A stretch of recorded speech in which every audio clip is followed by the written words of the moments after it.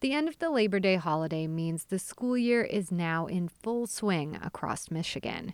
It comes amid an uptick in COVID cases statewide. WDET's Alex McLennan has more on the return to class in Oakland County, where a mask order for students is in effect. The signing of an order in Oakland County requiring K-12 students to wear a face mask triggered a protest at the county health department's office in Pontiac. At one point, hundreds of anti-mask demonstrators were in attendance. Amanda Williams hung around as the crowd thinned out. I think we need informed information, and that informed information isn't getting to us. Needless to say, Williams is not happy about the rule. Why are we doing this? People can go to concerts, people can go everywhere with no mask. Oakland County Executive Dave Coulter signed the school mask order into effect. With COVID shots not yet approved for children under 12, Coulter says school-age kids are a vulnerable demographic. I thought that it was in the best interest of our children who are going back to school and have started to go back to school, that we do everything we can both to keep them safe and in the classroom. Despite Coulter's stated intent, Amanda Williams says she's considering homeschooling her child. If nothing changes, I plan to strip my kid from the district. County Executive Coulter says that choice is up to parents. However, he explains county education leaders have noticed a learning loss associated with remote schooling. We saw this in the test scores that just came out the other day. MSTEP standardized test results for the last school year show worse scores in almost every subject. Coulter says that factored into the mask rule, but he adds the mandate won't last forever. This order says that when we get back to moderate transmission, we will lift the order. This is not meant to be an open-ended order. However, parents like Paulette Kiefer don't believe face masks work to begin with. She says she feels there's a lack of transparency when it comes to virus data. Publish that online. Let us see it. But they won't. So that leads me to believe it's not good. The Centers for Disease Control does publish the most up-to-date COVID numbers online. Nevertheless, some who oppose the mask mandate, like 63-year-old Shelley Slater, say they do not trust the source. If you're afraid, you're fearful, and you think you're going to die, stay home. But don't interfere with my freedoms.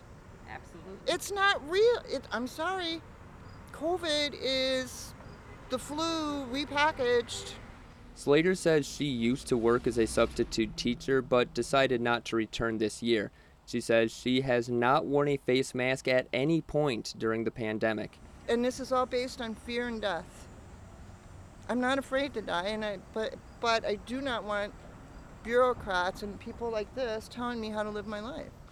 Dave Coulter contests that, saying mandates like wearing a face covering are no different than any other public health rule. You can't go into a party store without a shirt or shoes on. There's a reason for that. You have to wear a helmet if your kids are going to play football. There's a reason for that.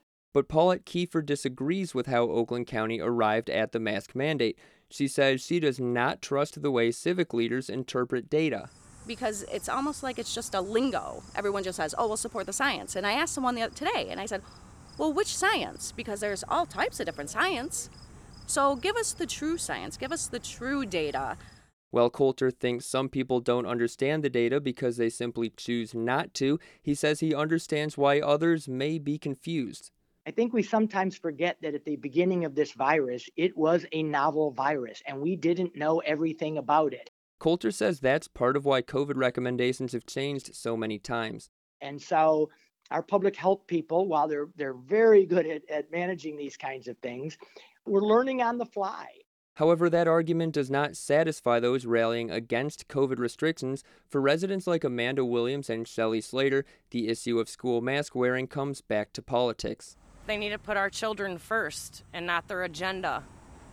Just like Germany. I'm just doing my job. Dave Coulter says that's not the case. He says the CDC data should rise above politics. I don't know what it is about this particular issue that has made people so animated and passionate, but we look at this as simply a way to help protect the health and wellness of the people of Oakland County and nothing more. Oakland County students are not the only ones wearing a face covering as they return to class. More than half of Michigan's K-12 school students are impacted by a mask mandate, including all Washtenaw and Genesee County districts.